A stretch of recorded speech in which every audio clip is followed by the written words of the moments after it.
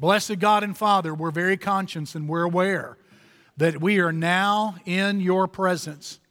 And even more striking, you have come into ours. And dear God, we're aware of that. And we want to praise your name that because of the blood and resurrection of Jesus Christ, we are welcomed there.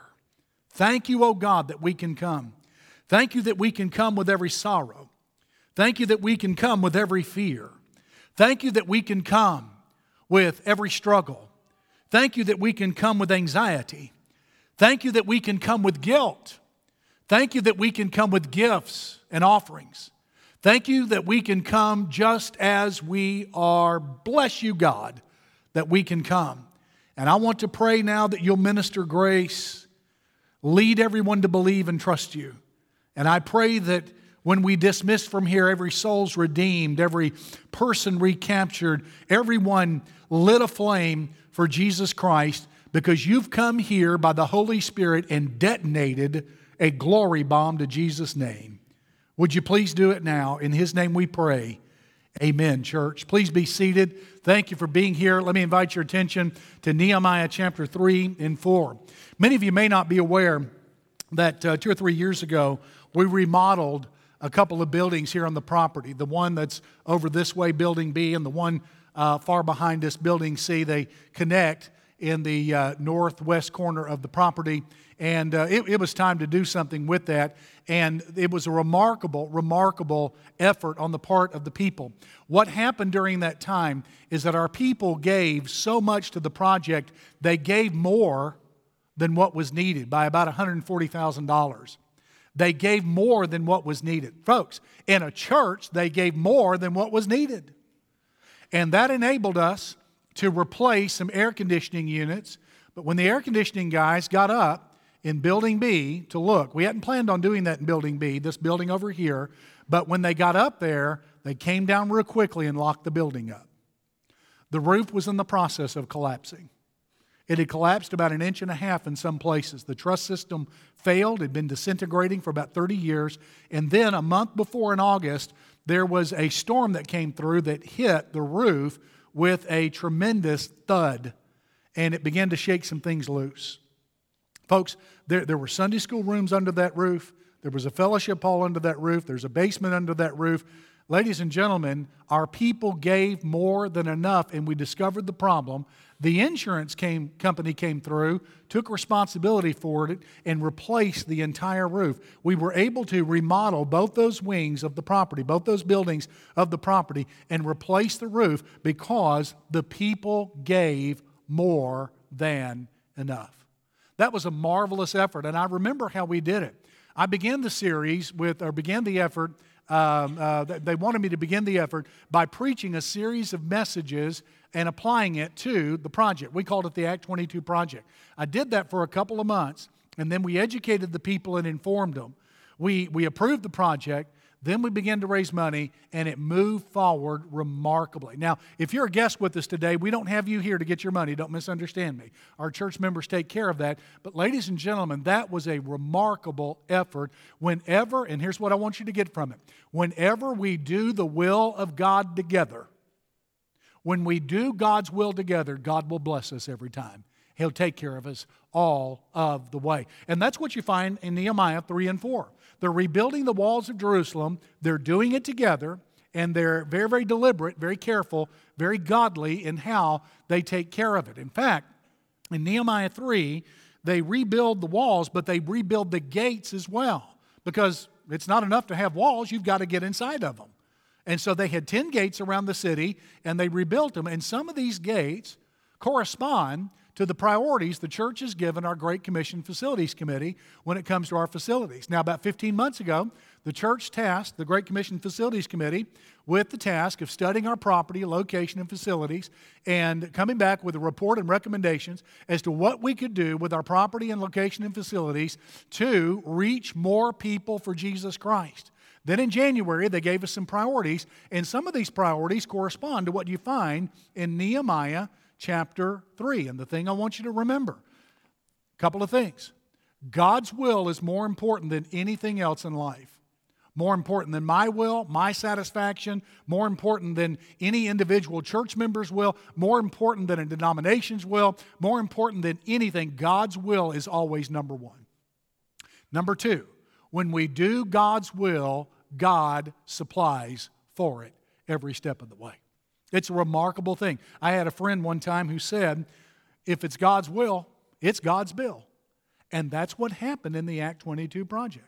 Now, the Great Commission Facilities Committee has been working for 15 months, and they're at the point where as they get information, they're going to release it to the congregation. They don't have everything.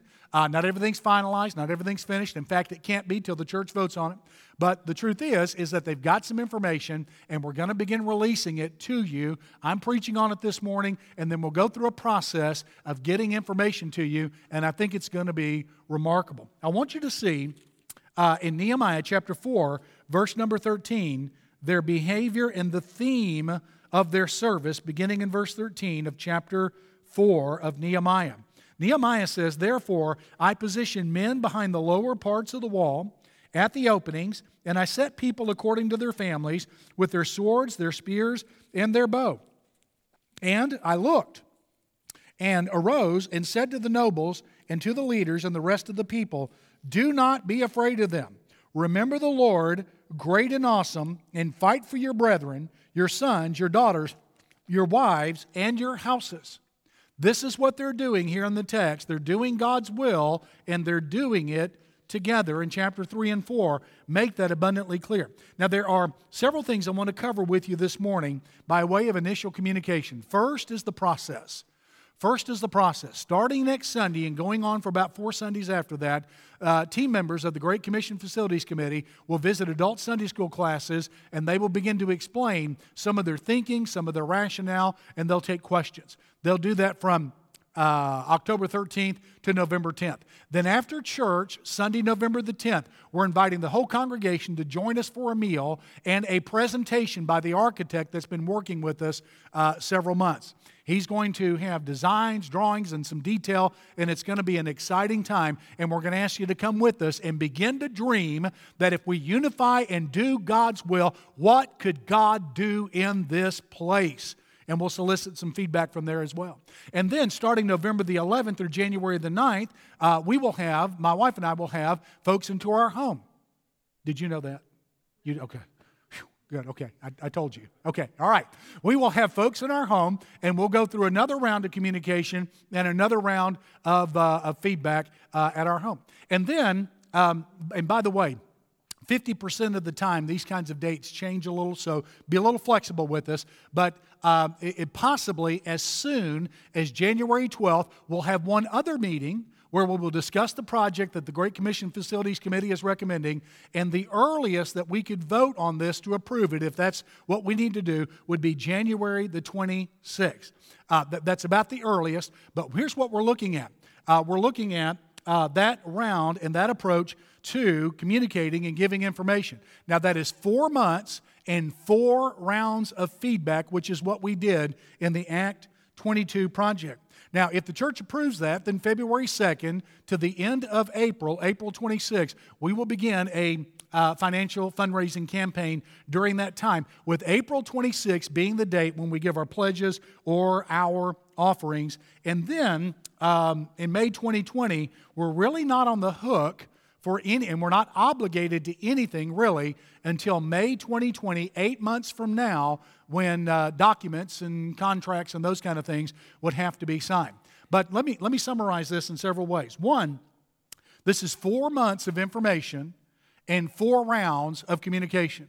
Then a total of 7 months, and then finally, this resembles the Act 22 project that was so successful and was blessed of God.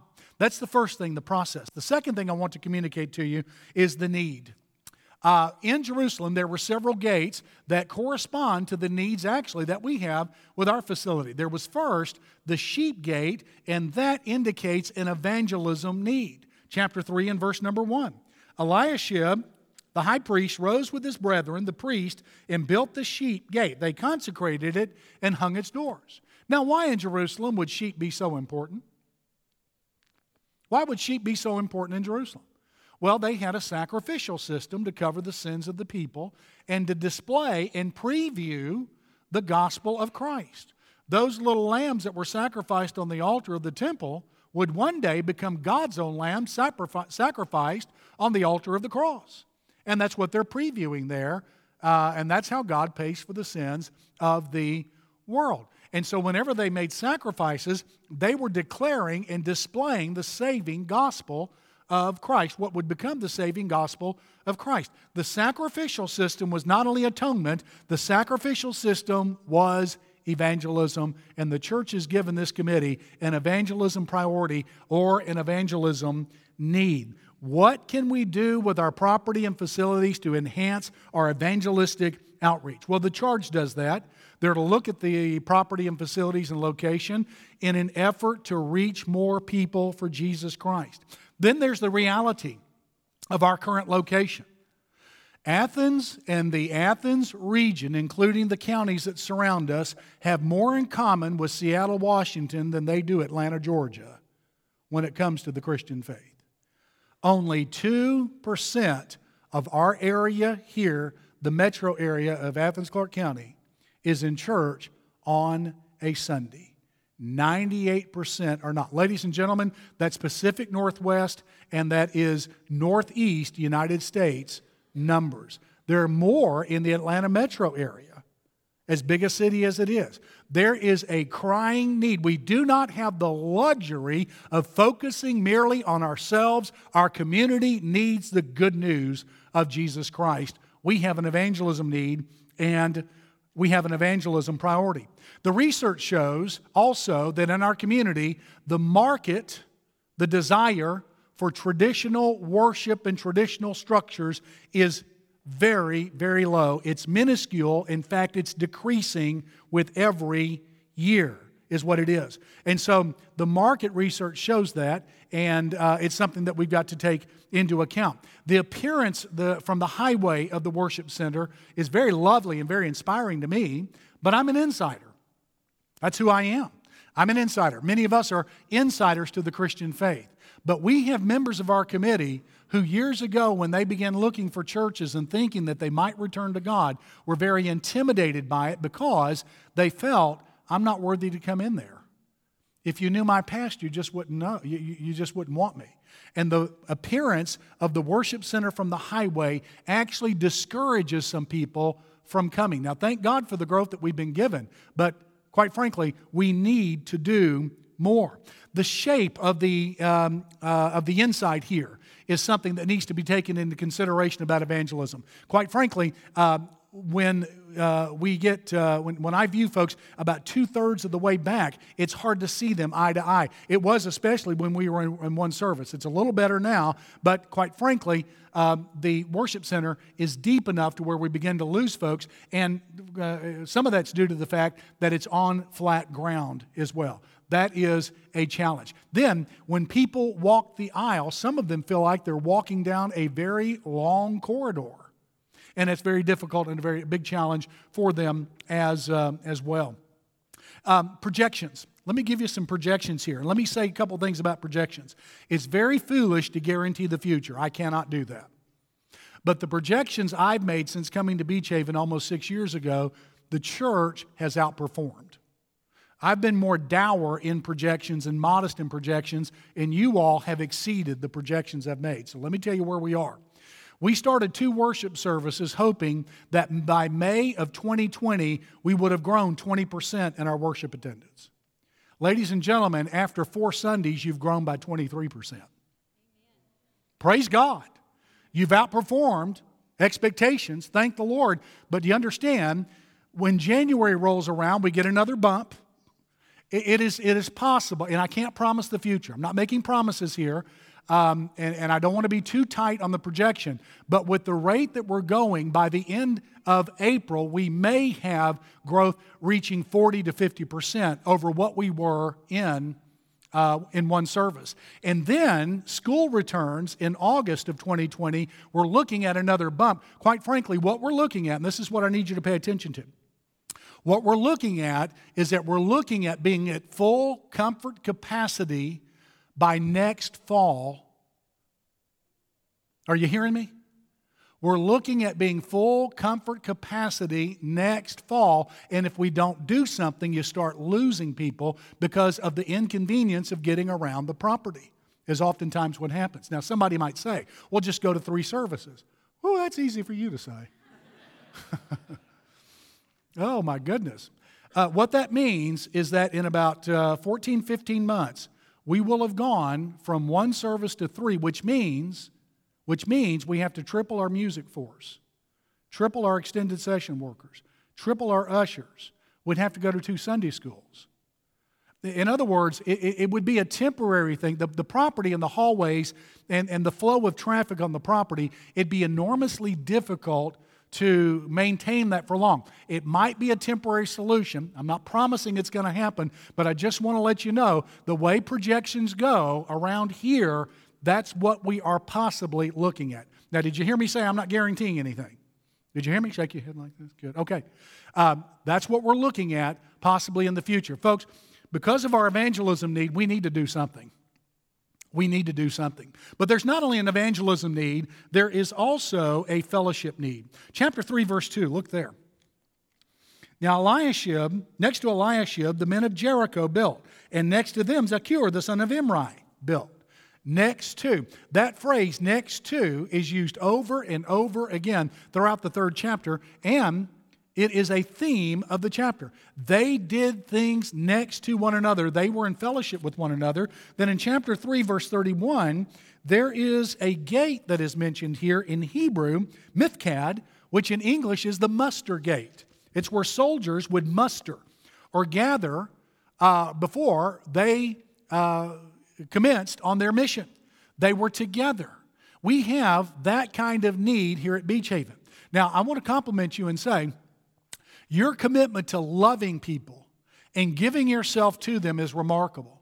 And I could go on and on about that. I hear that every week. I heard it this morning from some guests. You have loved their socks off, okay? That's what you've done. They feel it, they know it, they sense it. They feel that this is a place of love. And we hear that every week. My bride and I do. And I thank you for that. But our facilities are working against us in that way. It's nobody's fault. That's just how they built facilities 50 years ago, but that's what's taking place. And here's what I want to show you. When my bride and I are out in the foyer after the service with our guest reception, and guests, we've got a reception back there. We'd love to meet you. Here's what she and I see. You go out that area there, and there are 3 exits out there. There's an exit here, here, here. Let me count the exits. 1, 2, 3, 4, 5, 6, 7, 8, 9, 10, and then an exterior exit, 11, 12, 13, 14, and middle school boys probably created one in the roof. I don't know. You've got all of these exits, so here's what happens. We don't have one place before or after worship where people converge, where we can set our eyes on everyone. And so I will go weeks, you will go weeks without seeing some people, and we're the loving church. We're the fellowship church. We're the church committed to one another. And so there are a lot of missed ministry opportunities. We've got to do something. And I believe that we can throw jet fuel on the love and the commitment that we have to one another and to our guests if we do something. So there's an evangelism need. There's a fellowship need. There's a worship need. In chapter 3, verse 29 and 30, it talks about the eastern gate. And that's the eastern gate Jesus will come through, set himself up on his father David's throne, and receive the worship of the entire universe, the heavens and the earth. There's a worship need. There's a worship priority. The platform up here really needs to be larger, but you can see that unless you block the exits, which the fire marshal wouldn't appreciate, we really can't expand this. It's an enormous challenge. The sound that we have and the instrumentation that we have, we're going to keep doing this. We're not going to pull back any instruments that are up here, but this building was not made for the kind of worship that we're doing, and it is enormously difficult to get the sound right. And so it's an enormous, enormous challenge. We have got a worship need. We need to do something. And then finally, we have got a stewardship need. in chapter 3, verses 3 through 5, you have the fish gate. That's where fishermen would bring in their fish. They would sell. They would give to the temple. They'd take care of their family. They were financially responsible, and they were good stewards. The truth is that the committee has hired some experts, architects, a capital funds raiser, and also have consulted with banks. And they're asking the question, what kind of financial load and burden can we spare? And whenever they come out with recommendations, they're going to fall within those projections, and they're going to be very, very responsible as they do. The big concerns here are two. Number one, building costs are going up. I don't believe we can hardly afford to wait. But that's not all. It is enormously important to get the biggest bang for our buck. There is a church in Northeast Georgia that just spent $5 million on its property and facilities. On the inside, you can't tell from the outside, and the members are rather disappointed that they didn't get anything out of it. They didn't get a big bang for their buck, and it's not moved them forward. We're not going to make those kind of mistakes. When we spend money, it's going to project us forward and fuel us forward in our needs. Well, there's some other priorities the church gave us that we may need to cover some other day, but the point is, we've got needs. We've got to do something. Now, I want to share with you the path that we need to take as we walk together and as we do this together. What can I do? What path can I walk to make this effective in my own life? And how can I contribute my own walk with God to the church? There are four things. Number one, Scripture. There are some Christians who make the mistake, however, of starting their walk with God with prayer. And that's a mistake. We don't start our walk with God with prayer. We start it with Scripture. Otherwise, you don't know the God to whom you're praying, and you don't know how to approach Him. So we're not presumptuous. We need to know the God of the Bible to approach Him appropriately. Jesus even inferred this in John 15:7. He said, if you abide in me, and my words abide in you, ask whatever you wish, and it shall be done to you. So, you abide in me, if you know me, and my words abide in you. That's Scripture. Ask whatever you wish on those conditions, and it shall be done for you. And so Jesus is saying here, in order to walk with Him in power and effectiveness, we've got to know His Word. And let me say to you, it is far more important that we hear from God than God hear from us. Far more important. So immersing ourselves in the Word is the crying need of the hour. It will cleanse us in remarkable ways. Jesus said in John 15:3, a few verses above, you are already clean because of the Word that I spoke to you. So first is Scripture. Second is prayer. Prayer. Once we know the Word, then we know how to pray, and we know to whom we pray.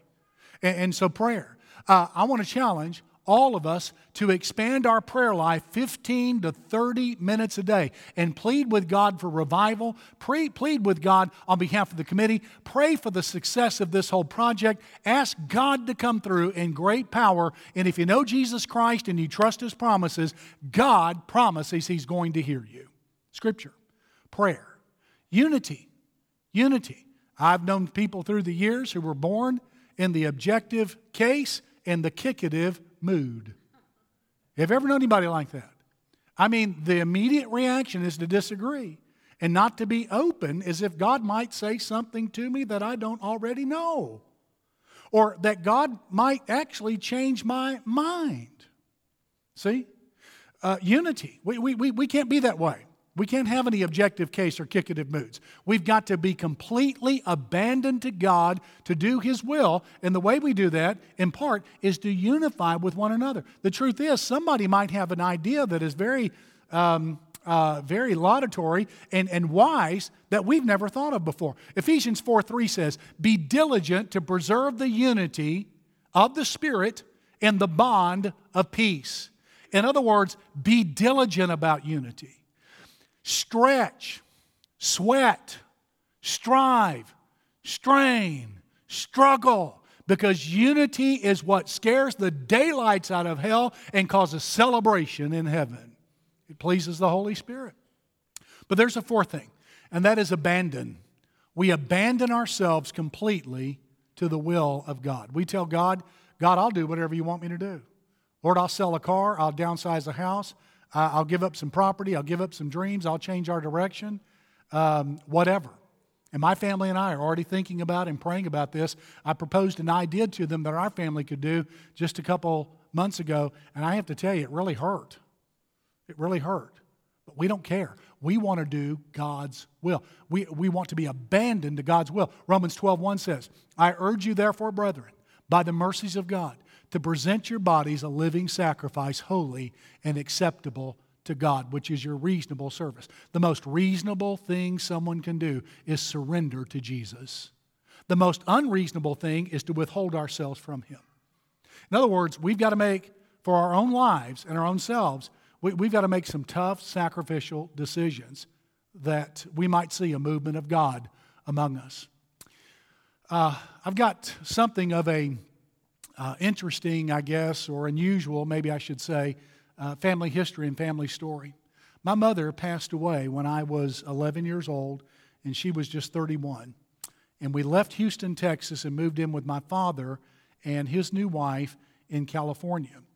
Well, I didn't realize it at the time. It didn't register with me, but with my stepmother came another grandfather. And he went one day from not having any grandchildren to having 3. And I was the oldest, and he was enthused. He was excited. And after being there just a week, he took us out to dinner at a Chinese restaurant in town where he lived in Hanford, California. Now, he was into insurance and real estate, and that's what he did. He was born in that town. He went to church at the First United Methodist Church, a very strong Bible-believing church in those days. He went into the Navy during World War II. He got out. He got his degree at UC Berkeley, and then he began to sell insurance and began to do real estate as well. Well, we come to this restaurant, this Chinese restaurant run by the Lee family, a Chinese family that had immigrated a few decades before. And I went from being a poor kid in Houston, and when I got in that restaurant, folks, I saw stuff I had never seen before. There must have been 12 entrees, mounds of rice, and a few things I could not identify as an 11-year-old boy. I mean, it was everywhere. It was remarkable. I had never seen so much in my life. And the whole family served us. And when we left, neither my grandfather nor my father paid for it. That was a little confusing. I didn't think that's how restaurants had operated. It's the first time I had ever been in a restaurant, in fact. But I knew enough to know when you go to a restaurant, you got to pay for it. Well, that stuck with me until about 1999 when my grandfather passed away. And when he passed away, my dad illuminated me and enlightened me on his story. I didn't know a lot of what he told me. He said that after World War II, he set up his real estate and insurance business in Hanford, California. And a few years later, Chinese immigrants began to move into the valley and began to move into Hanford, where he lived. They sought him out for insurance and to help them find homes. And he helped them. He put himself to the task and gave himself to it. And so the Lees began to move into Hanford, California, and began to move into the San Joaquin Valley, began to move into Kings County. And many of the white citizens of that city had an enormous problem with it. They did not want Chinese immigrants in Kings County or in Hanford, California. And so the people with whom my grandfather had business, insurance business, began to move their insurance from his agency someplace else. And he took a financial hit. They quit listing their homes and properties with him, so he took a hit. He went through several years of financial challenge, and nevertheless, he stayed with the Lee family. He stayed with the Chinese immigrants and continued to serve them. He was usually a very happy and cheerful person, but if he was doing something right and you didn't like it, he just did more of it, is what he did. So he didn't flinch. He didn't get fragile. He didn't fear. He did the right thing. And so over the years, the Chinese immigrants and new people that came into the area, because in 1961, a naval base was built real close. Folks began to move there and began to retire there. They sought him for insurance, and his real estate and insurance business flourished. And so by the time I got to college, the step-grandfather who was so enthused about being a grandfather, paid for large portions of my college and seminary education. That's how I got through school. I got through school because a man decided to do the right thing to his own detriment, and he was a blessing to me. And I was just a step-grandson. I wasn't his own flesh and blood. May I say to you, some of us are going to need to do something similar with God. That's got to be the Spirit. Dear God, whatever you want, I'm available. The answer is yes before I know what you require. I'm going to do your will no matter what the cost. Now let me move to the next point real quickly, and that is the solution.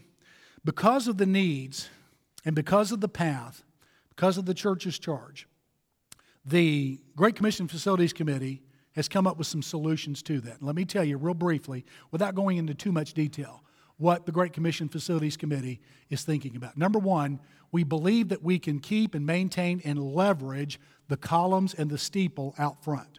In fact, doing anything to those, removing them or something, the door was shut on that a year ago. And so the intent the entire time has been to leverage and make use of the iconic nature of the steeple and columns.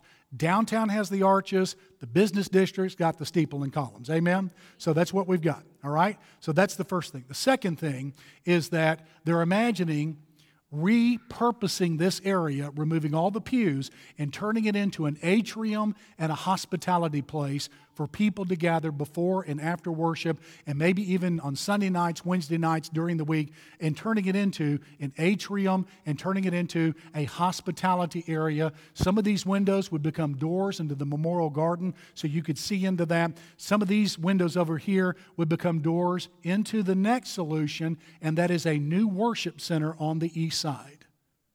A new worship on the east side that will about double our capacity, we think, and where we would have worship there. It would be updated, it would be modern, it would be attractive to the community. In fact, the front would be such that it would have an awful lot of glass, and it would be very inviting to the rest of the community. The final solution is to build an entryway at the front of Building B through which people could enter and turn that into the main entrance of the property. And all along there would be glass. You'd hit the column and steeple, and then there would be glass over on this side in order that folks from the highway could see the people, sometimes even in worship, and feel a sense of welcome, warmth, and invite.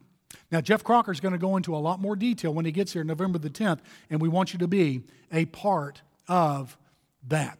That is what they're contemplating. Now, listen, nothing's final, nothing's decided. The church would have to approve that, but that's where their thinking and their concepts are now. And again, for 4 months, we're going to go through several rounds of communication and feedback.